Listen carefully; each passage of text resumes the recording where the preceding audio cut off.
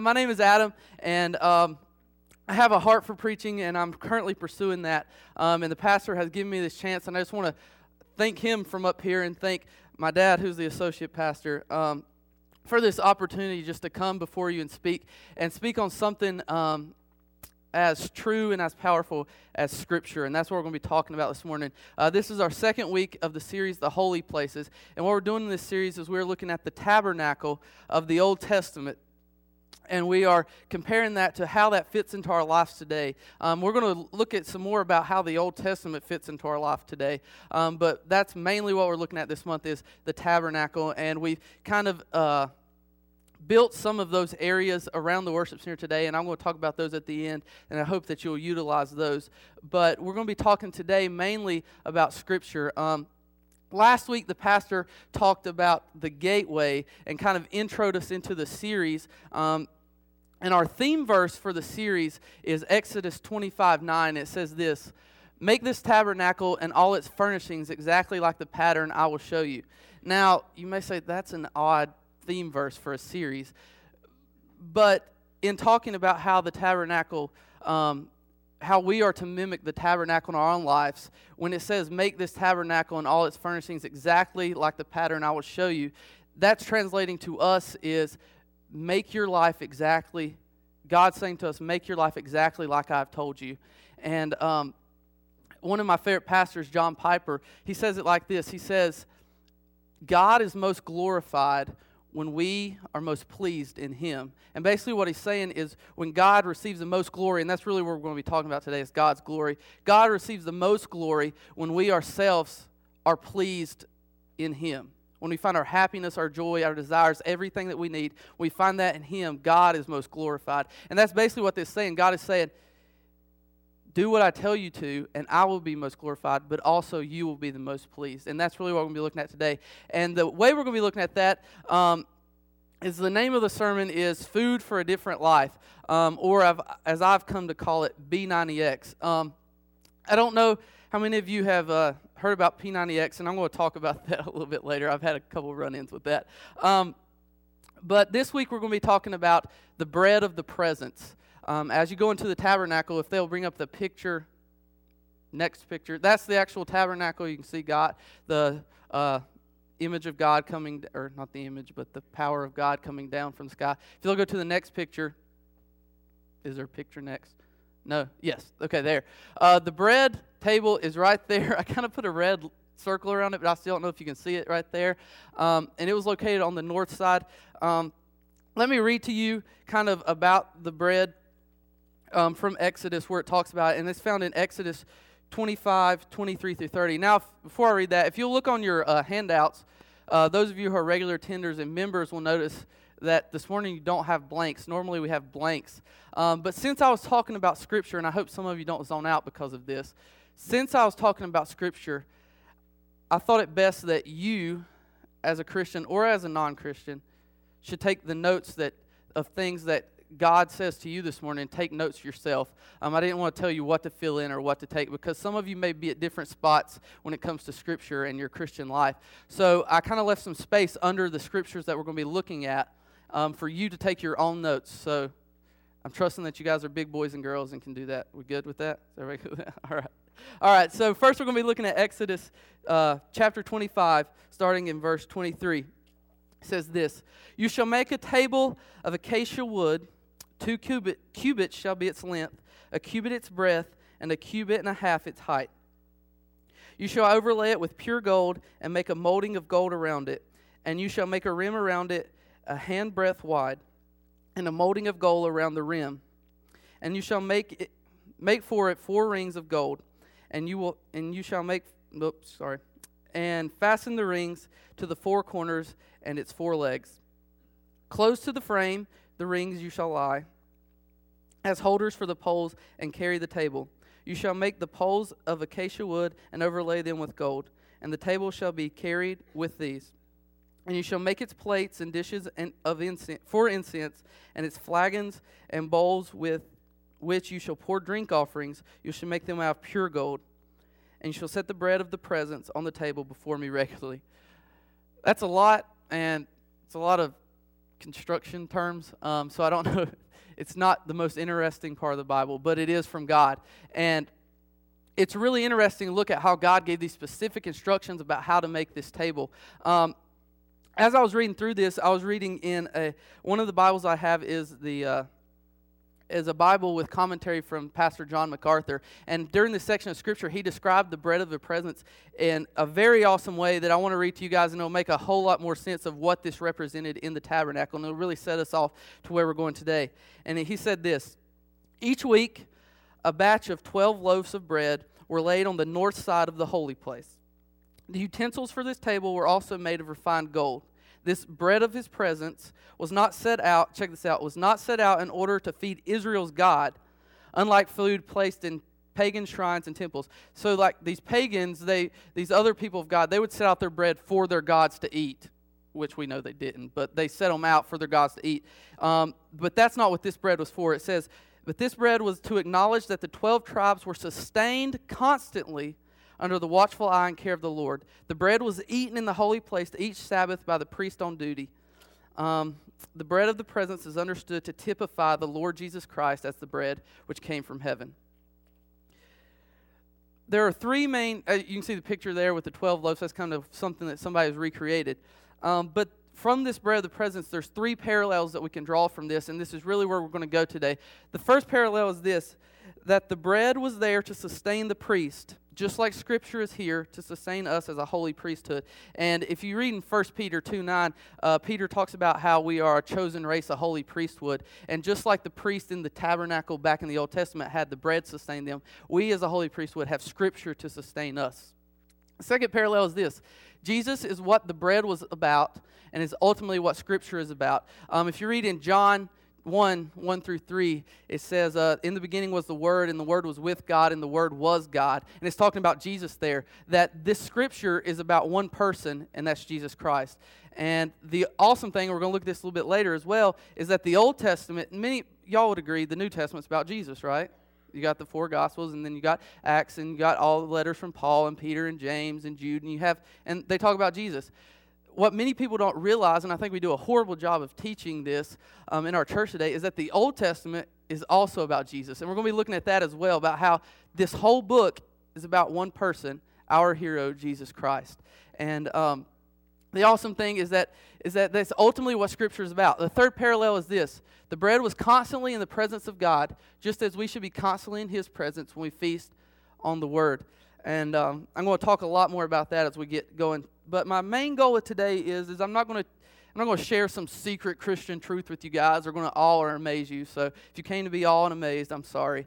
But I just want to remind you guys, and the section of Scripture we're going to be looking at in Peter, you're going to see how that's his main goal, is just to remind you guys of the truth of Scripture and the amazing power and glory that it gives God when we are in Scripture. Okay, so P90X. How many know what P90X is? Anybody stayed up like 3 o'clock in the morning and see? Okay, well, let me describe to you what P90X is. P90X is this workout program developed by a guy named Tony Horton, and the reason it's called P90X is because it's an extreme workout for 90 days, and if you do it for 90 days, you're supposed to have these amazing results. Well, I got a hold of a copy of it, and just by show of hands, has anybody already made commitments for this new year to lose weight, build muscle? It's okay. To get healthier. Okay. Dan's going to start tomorrow. That's good. That's what I kept telling myself. Well, here's my problem. So evidently P90X is too extreme for me, and I wasn't able to commit. Here's what happens. So I get P90X, and I do the first day, which is supposed to be chest and arms, which, as you can see, I don't have. But I start this, and the weird thing is you do it for like an hour, and you don't stop. There's no breaks, really. You get like a 15-second break, but you're doing push-ups, then you go do some pull-ups, then you do push-ups a different way, and then you do pull-ups, and you just go back and forth, back and forth, back and forth. I made it till about like 20 minutes into the workout, and then I couldn't do anymore. Then I was like, oh, man, I'm such a loser. What kind of loser can't even finish a workout? That wasn't the worst part. The next day when I woke up, this is about as high as I could lift my arms. And I couldn't, I had to physically make myself bend my own arm. So needless to say, I was unable to commit to P90X, but it reminded me in doing that about how often we commit to getting healthier, and we commit to all these different things. But as I was preparing this sermon, I began to ask myself, because I began to prepare this sermon right after that ordeal. I began to ask myself, how committed to the Word of God am I? How committed to its truths am I? How in love with the words in this book am I? And my question for you today would be, how would you have felt this morning? This is kind of a test of your love of Scripture. How would you guys have felt this morning if I or anyone else had just came before you and just opened this book up and just read from it for an hour and a half, just read Scripture to you? Are you in love with this book? Are you that in love with this word that would have been okay for you? Or are you here this morning so that you can be awed and laugh and shocked and that you can hear some funny stories? Because I personally believe that your alone time with God each day should be greater than this. Because when you're alone with God, you don't have distractions. You don't have the babies crying. No, there's none in here crying right now. But you don't have, you don't have all these distractions. You don't have someone up here speaking to you. It's you and God. And alone time with you and God, that should be way greater than this for you personally. And it's just a test of how much do you love Scripture. And that's what I really want to get at today. So our main portion of Scripture today is going to come from 2 Peter chapter 1. How many of you actually brought your Bibles today? If you got your Bible, go ahead and hold up. We're not going to say. I'm not going to go there. Okay. If you don't have a Bible with you, and it's because you don't own a Bible, please see one of me or the pastors, and we will get you a Bible. But I think a lot of times we say, "Oh, they're going to put it up on the screen. I don't need to bring my Bible." So hopefully you're not like that, and you actually bring your Bible, because I want you to turn there with me today and actually mark in your Bible the things that we hit on. So if you turn to 2 Peter chapter 1, verses 12 through 15. I'll give you a second to do that. Wet my whistle. All right. 2 Peter 1, starting in verse 12. We're going to read 12 through 15 first. It says, "Therefore I intend always to remind you of these qualities. Though you know them and are established in the truth that you have, I think it right, as long as I am in this body, to stir up by way of reminder, since I know that the putting off of my body will be soon, as the Lord Jesus Christ made clear to me. And I will make every effort so that after my departure, you may be able at any time to recall these things." As I was preparing this and I was reading this, some key phrases jumped out to me. The first one would be, I intend to always remind you.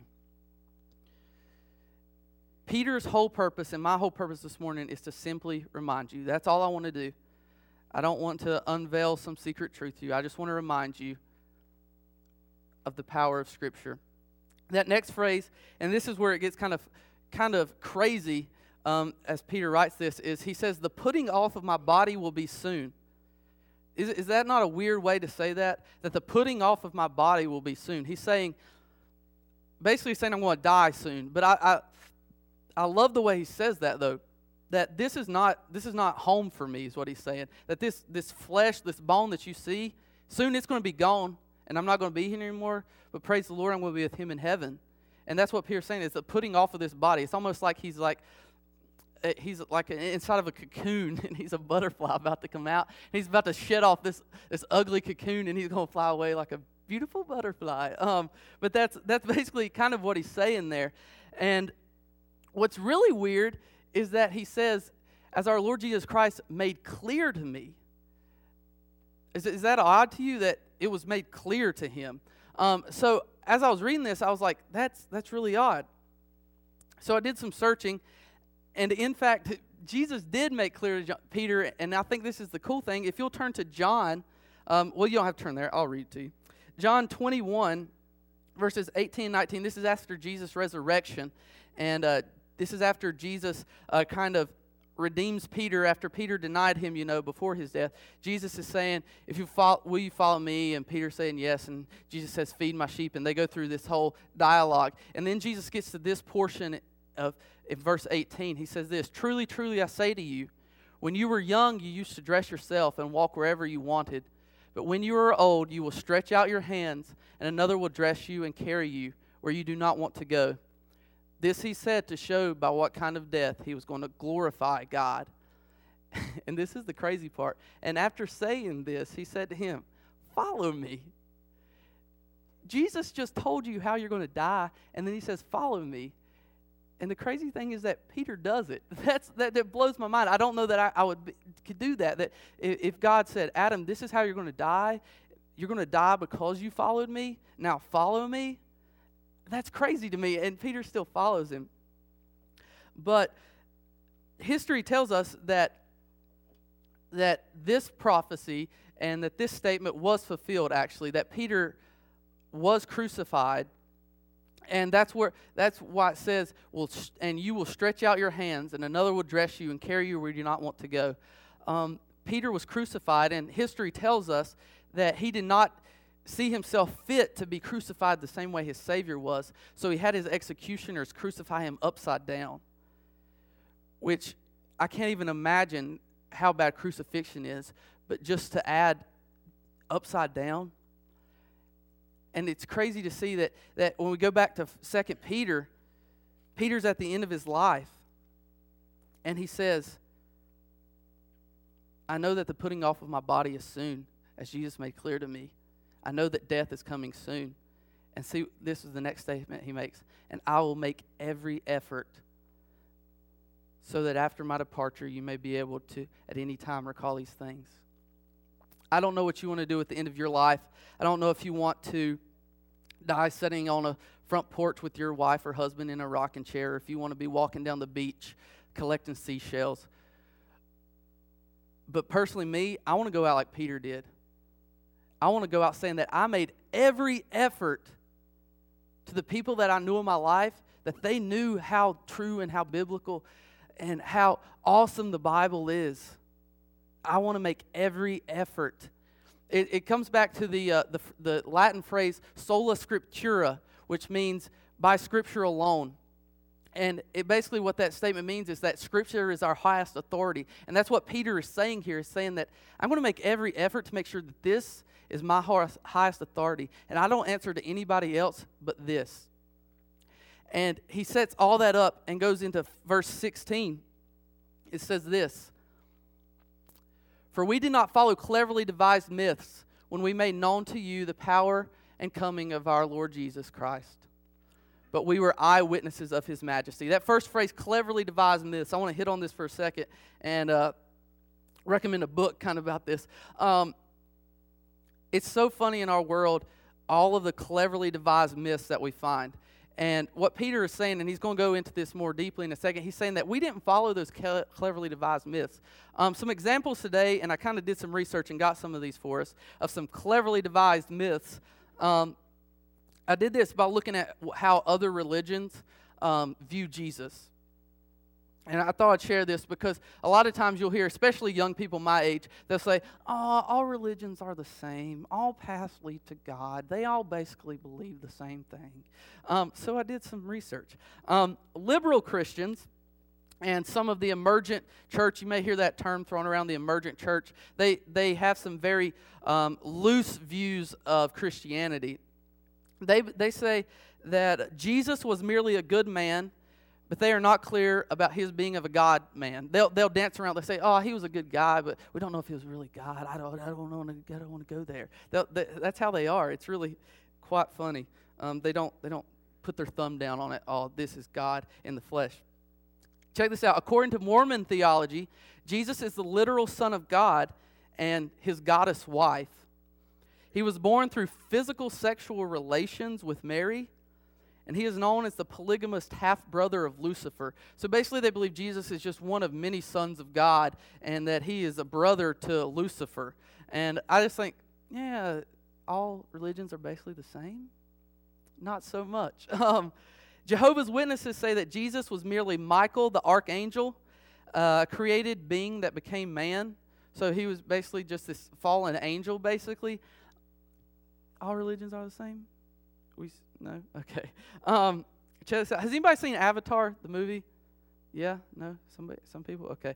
I don't know if you've seen it on TV. It's about these blue people. It's really weird, though, if you see the movie, and to go back and look at Hindu, the religion Hindu, and how weird they are. Check this out. Hindus believe that Jesus was an avatar, not the blue kind. In the teachings of Hindu origin, one finds the term avatar at different stages. And basically it means people that are not on earth for their own progress, but voluntarily to contribute to the progress of a nation or mankind.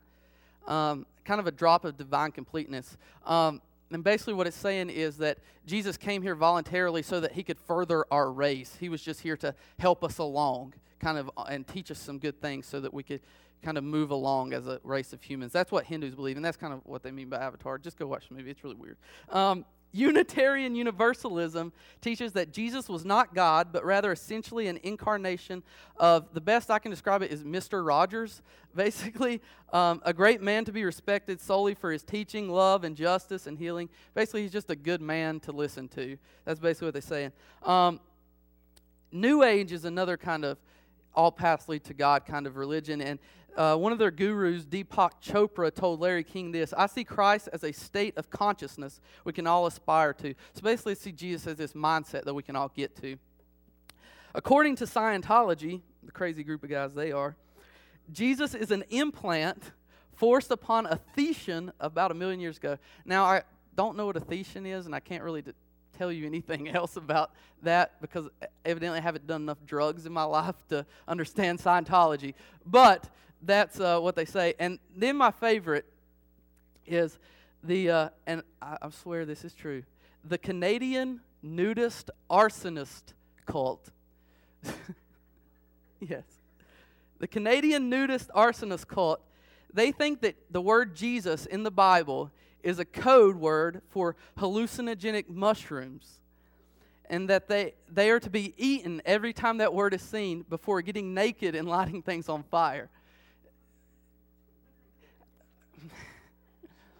I mean, if you're going to hell, what better way to go than naked and lighting things on? I'm just kidding. But that's crazy, right?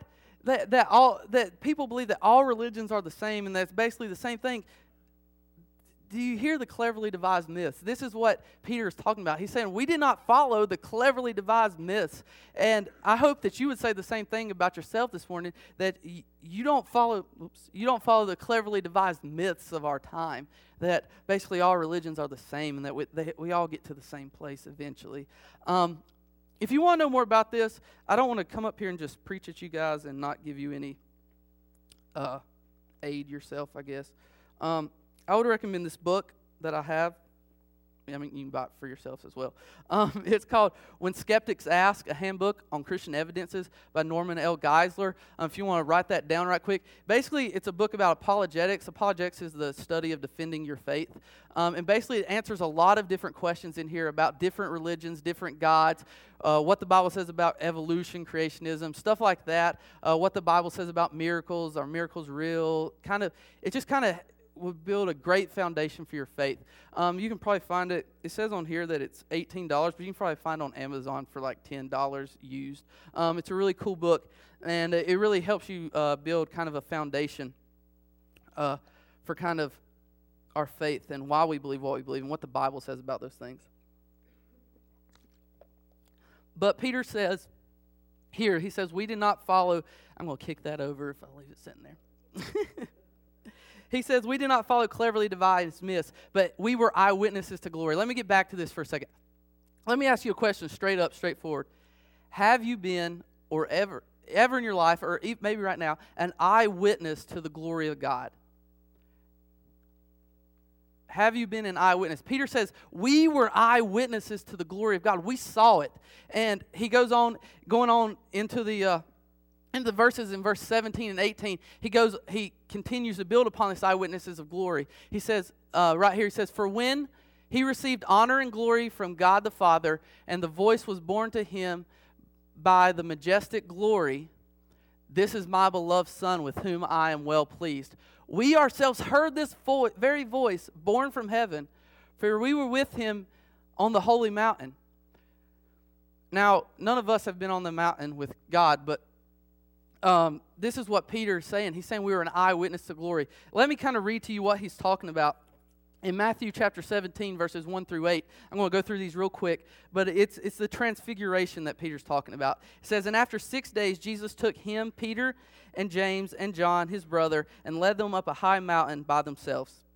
And he was transfigured before them, and his face shone like the sun, and his clothes became white as light. And behold, there appeared with him Moses and Elijah, talking with him." So Peter and his friends, they go up the mountain, Jesus, and all of a sudden Jesus lights up like a light bulb, and there's Moses and Elijah, and they're just chatting it up. They're just having a good old time talking. And where did I leave off? And Peter said to Jesus, "Lord, it is good that we are here. If you wish, I will make 3 tents here, one for you, one for Moses, and one for Elijah." Let me stop here. Peter's always running his mouth, and he never knows when to shut up. And this is one of those times. So Peter's like, so you have like Jesus and Moses and Elijah hanging out over here, and Peter's like, "Oh, hey guys, yo, if I could build you guys a tent, just let me know, because I'm not doing anything else. You guys look like you're having fun, and if I could just," and check out what happens. This is great. It says, he was still speaking, he's still running his mouth, still speaking, when behold, a bright cloud overshadowed them, and a voice from the cloud said, "This is my beloved Son, with whom I am well pleased. Listen to him." And check out what they do. When the disciples heard this, they fell on their faces and were terrified.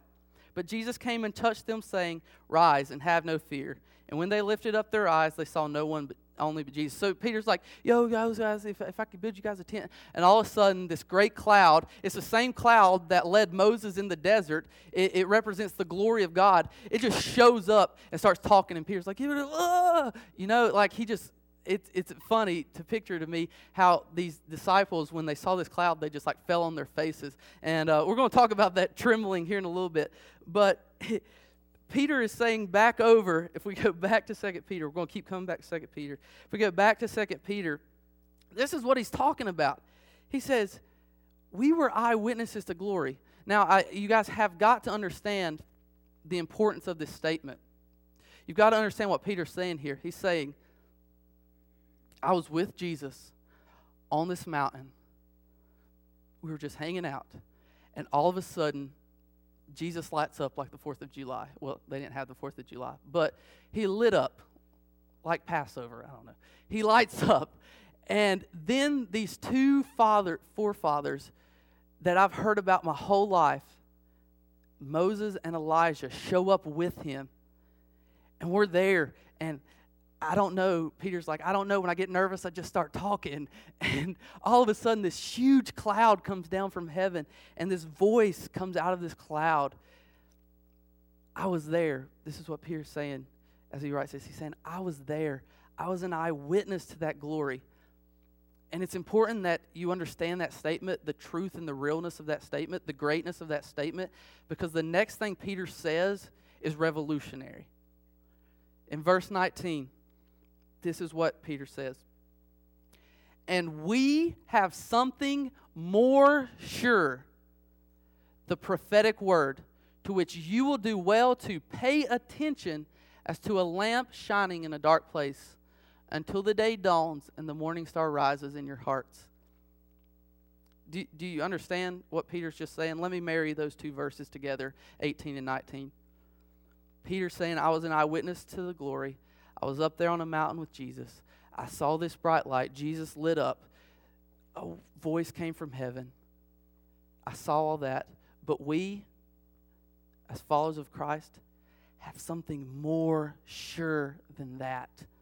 We have something greater than me actually being there. The prophetic word of God. I can't convey that point to you guys enough. It's just something that, as a Christian, you have to realize that this book, as he says, you will do well to pay attention to. as to a lamp shining in a dark place.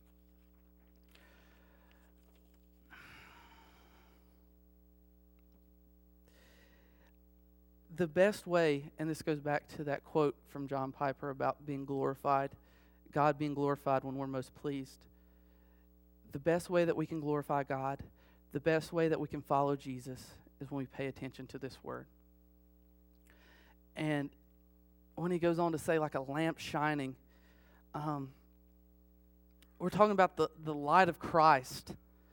And the pastor's going to preach on that next week. But let me just hit on this, and I feel like if we could see into the spiritual world, if we could see on the other side, I feel like every time when we open this word, something would come out of it. Like I don't know if you can picture that with me, but it's almost as if I had a drop light here or a spotlight coming out of my Bible, and every time I open this, God's word comes out of it, and there's this light that comes out of this word. And it's unlike anything else that you can read. It's unlike anything else that you can open. It's unlike anything else you can look at. And that's why Peter says you would do well to pay attention to this. That's why it's something more sure. It's almost like if I had this Bible open, I can walk into any darkness. I can walk into any situation. And as long as this Bible's in front of me, it's going to light my way. And that's why Peter hits on this so much. That's why he told the story, so he could say that this is even more sure than that. This is even greater than that. Because it's full of the Old Testament about how God redeemed our people. It's full of the prophecies of Jesus. It's full of Jesus. It's full of all of these things that are more sure than us actually being there, because we know it happened. We have the culmination, all of it put together right here. And then he gives us reason why we can hold to this book above everything else in verses 20 and 21. He says this: knowing this, first of all, that no prophecy of Scripture comes from someone's own interpretation. So, booyah in the face of people that say, oh, the Bible was just a bunch of guys that wrote this book, whatever. Prophecy of Scripture comes from someone's own interpretation. For no prophecy was ever produced by the will of man. That means no guy got up one morning and said, okay, I'm just going to write some Scripture today. But men spoke from God as they were carried along by the Holy Spirit. I love that he closes this passage by saying Scripture is not just some ideas or dreams that men had, that it's not just some story about this guy that was born of a virgin and that all this stuff happened to him and he did all these things. He says that God willed people to write these things, that as these things happened, people wrote them down.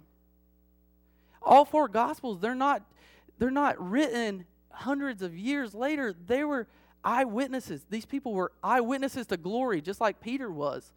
That's why some in our Bible, you may hear some people debate that we don't include all the Gospels, like the Gospel of Thomas or the Gospel of this or that and the other. That's because, as history tells us, those Gospels were written way after Jesus came. But the Gospels that we have in our Bible, those were written by the people that were there. John was written by John. That was on the mountain with Jesus in the verse we just read.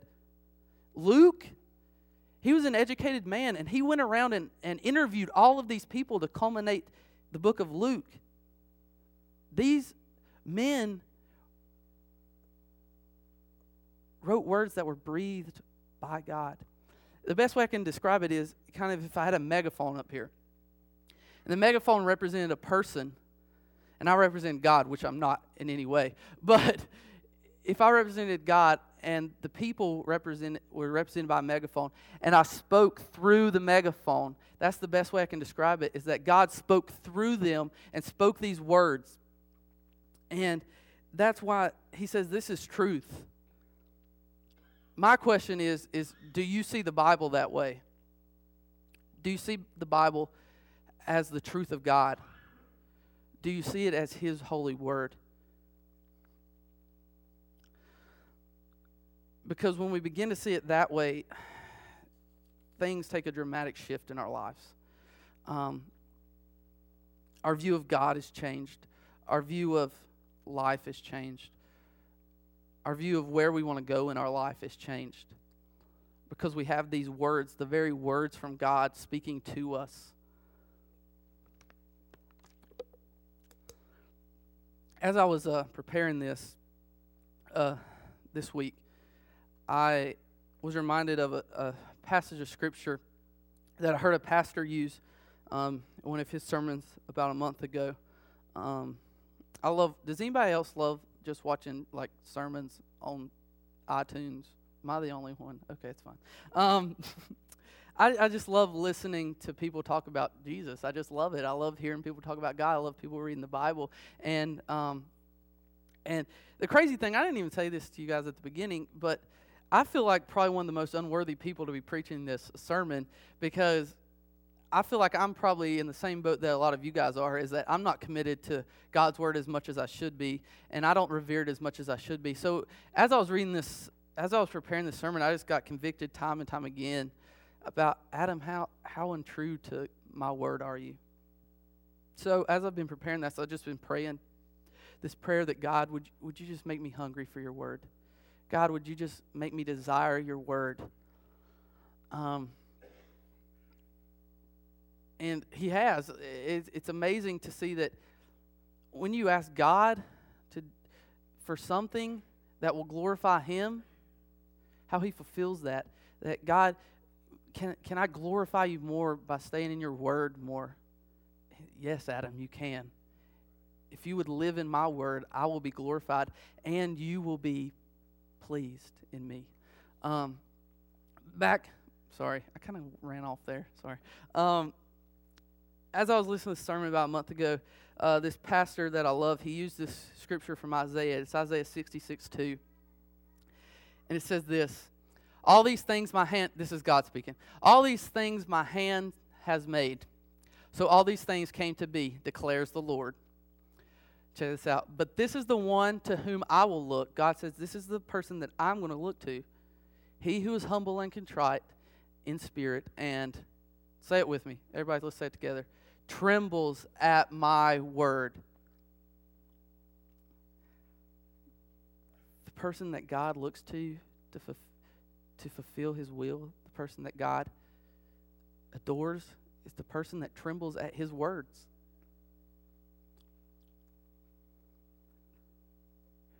Going way back to Exodus 25:9, where God tells the people of the Old Testament, do this, do this, do this, build it this way, build it this way, build it this way. When God says, and trembles at my word, that's him saying, I want you to tremble at my word. Because when you tremble at my word, I'm going to be glorified. There's two ways you can look at the Bible. And I hope you're the latter. The first way you can look at the Bible is this way. You stand over the Bible. You lord over the Bible. You are the authority over the Bible.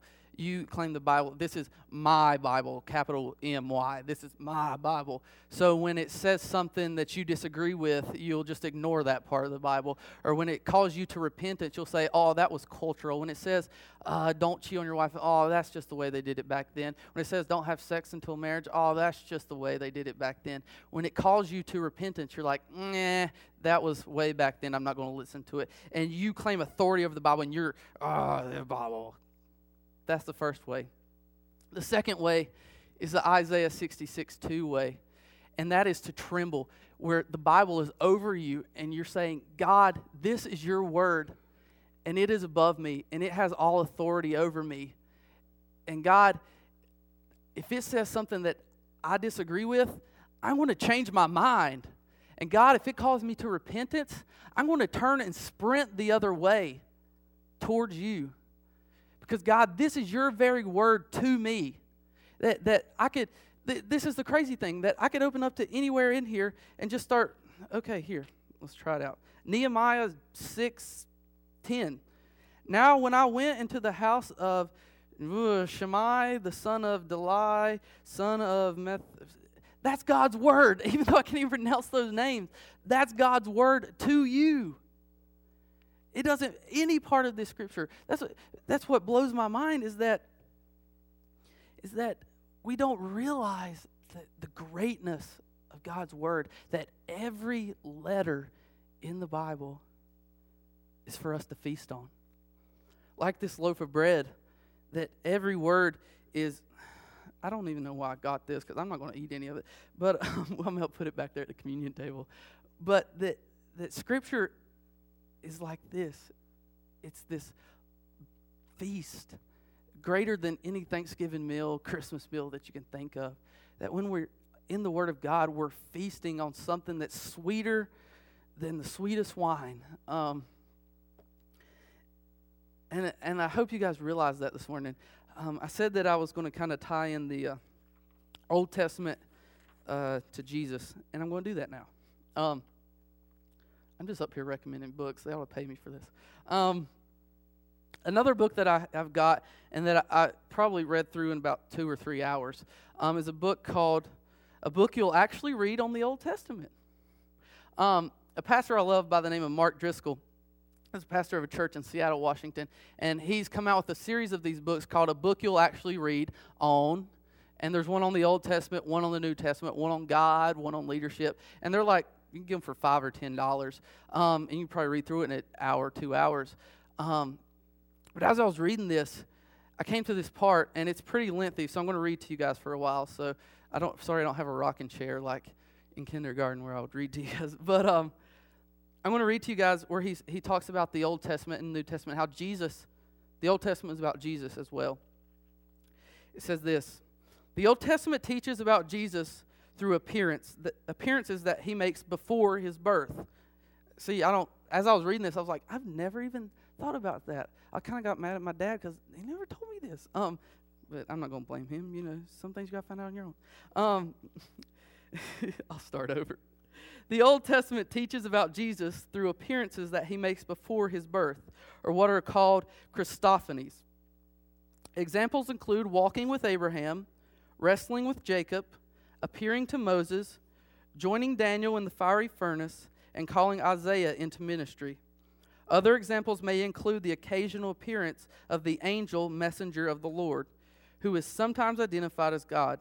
This angel provided the sacrifice in Isaac's place and spoke and journeyed with Moses. That's cool in itself, right? Can I get an amen? That Jesus was there the whole time. And that's what it's talking about in John 1. It says, in the beginning was the Word. Like, through all this stuff, through Moses, through Exodus, through all the Old Testament, Jesus was right there with them. It just blows my mind. And it doesn't stop there. I got a lot more to read you guys. It says, furthermore, types are Old Testament representative figures, institutions, or events that foreshadow Jesus. So it's talking about people of the Old Testament, things that went down the Old Testament that were symbols of Jesus, that were preparing us as we look to them. We say, oh yeah, it's talking about Jesus right there. All right, so here we go. Examples include Adam, who foreshadows Jesus as the second Adam. The priesthood, which prefigures Jesus as our high priest. David and other kings, who prefigure Jesus as the King of Kings. Moses and the prophets, who prefigure Jesus as our ultimate prophet. Animal sacrifices, which prefigure Jesus as the sinless Lamb of God, slain for our sins. Here's where we're kind of getting to where we're talking about the temple and the tabernacle. The temple, which prefigures God's presence dwelling among us in Jesus. I'm losing my place. Shepherds who care for their sheep, which reminds us we are as foolish and vulnerable as sheep, but that Jesus, our shepherd, keeps constant watch over us. Judges who foreshadow Jesus as the final judge of all people, and many others. And then he starts getting into people, and this is what I really love, because we hear stories about all these different people in the Old Testament. We're like, what does that have to do with us? We also see people in the Old Testament who perform various kinds of service analogous to the service that Jesus performs perfectly. Unlike the first Adam, check this out, Jesus Christ is the last Adam who passed his test in a garden. Did you ever think about that? That before Jesus crucified, he was in a garden, just like Adam was in a garden. And in so doing so, imputed his righteousness to us to overcome sin imputed to us through the sin of the first Adam. Jesus is a true and better Abel, Cain and Abel, true and better Abel, who, although he was innocent, was slain, and whose blood cries out for our acquittal. When Abraham left, check this, I love this. When Abraham left his father and home, He was doing the same thing that Jesus would do when he left heaven. It's amazing. When Isaac carried, have you ever even thought about this? When Isaac carried his own wood and laid down his life to be sacrificed at the hand of his father, Abraham, he was showing us that what Jesus would later do. Jesus is a greater Jacob who wrestled with God in Gethsemane, and though wounded and limping, walked away from his grave blessed. Jesus is a greater Joseph who serves at the right hand of God the King, extends forgiveness and provision to those of us who have betrayed him, and uses his power to save us in loving reconciliation. Jesus is greater than Moses in that he stands as a mediator between God and us, bringing us the new covenant. Like Job, innocent Jesus suffered and was tormented by the devil so that God might be glorified. Do you catch that? Job was tormented by the devil, but the reason that took place is so that God would be glorified.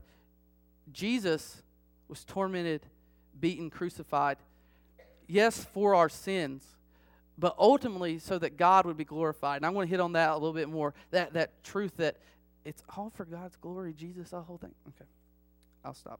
Can't breathe. Jesus is a king greater than David who has slain our giants of Satan, sin, and death, although in the eyes of the world he was certain to face a crushing defeat at their hands. Jesus is I love this one, Jesus is greater than Jonah in that he spent 3 days in the grave and not just a fish to save multitude even greater than Nineveh. Furthermore, when Boaz redeemed Ruth and brought her and her despised people into community with God's people, he was showing that what Jesus would do to redeem his bride, the church, from all the nations of earth. When Nehemiah rebuilt Jerusalem, he was doing something similar to Jesus, who was building for us a new Jerusalem as our eternal home. When Hosea married an unfaithful, whoring wife, whom he continued to pursue in love, he was showing us the heart of Jesus, who does the same for his unfaithful bride, the church. Finally, when God's people sought to keep their homes free of filth through various Old Testament rituals, they were showing that their lives were filled with filth of sin, and that they desperately needed Jesus to come and make them clean. Can I get an amen this morning? Is that not amazing? That the whole Bible, the whole thing, it was all about one guy, Jesus. And that Jesus came for one reason, to glorify God. Because when he died on that cross and gave us salvation, it wasn't so that we could be like, oh, Jesus, I got salvation now. La-di-da-da. It's so that we have salvation, now we can glorify God. And this is why Peter says, I want to remind you of the greatness. He's saying, I'm here to remind you. Because this is what he's saying. Peter's saying, I don't care if you strip me. I don't care if you beat me. I don't care if you rip me apart. I don't care if you crucify me upside down. I don't care what you do. I'm holding to this and this alone, because this is the word of God, words from God to me, and I'm holding on to it and nothing else. It's the most high authority. I tremble only at it. And that should be our heart cry this morning, that these are God's words for you, that you may bring him the glory he deserves.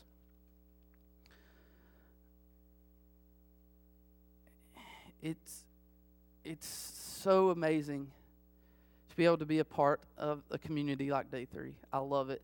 I love being able to come to church and know everybody. I've already noticed it, but if we continue to grow, I'm not going to know everybody. But I love being able to come to church and see people and say, hey, good to see you, glad. How was your week? But there's something about being alone with this word. There's something about this book. It blows my mind, and I'm this way too. It blows my mind that, how many of you read Twilight? Anybody? Twilight? Yeah? No? All 4 books? Anybody read all 4 books? Oh, there's some people. Okay. It blows my mind that there are these girls out there, and women, I guess, and men too, I don't know, everybody, that can read all 4 of those books, and they're all like 600 plus pages, right? I mean, if you stacked them all together, they'd be. it blows my mind that some people, Christians, have read all 4 of those books, but they've never read through this book. That blows my mind. But I'm the same way. Like anybody watch the show House? Anybody love House? I love House. I watched all 5 seasons in like a month and a half. See, I'm the same way. I'm not hating on the Twilight people, because I watched all 5 seasons of the House in like a month and a half. And I was committed to that. Like, I watched episodes every day. But how committed to this am I? We're committed to these TV shows, to these other books, to these cool things that come up and down, you know.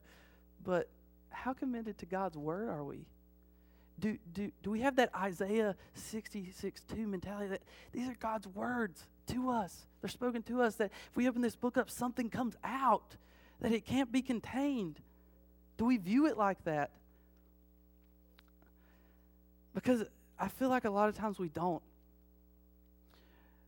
But I feel like if we begin to get this mentality that the Bible is about one thing, and that's God's glory, and that if we pray for a hunger for God's glory, and we constantly are looking into His Word, that's going to change everything for us. That's going to, whether you realize it or not, that's going to change our whole church.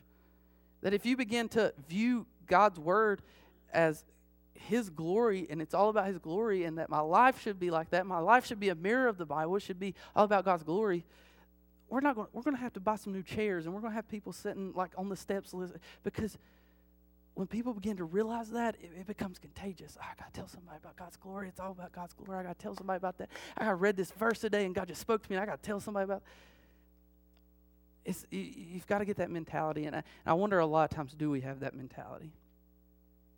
Do we have that mentality? I'm going to pray for us. We're going to close a little bit different today. Let me pray first, and then I'll share how we're going to close. Let's pray.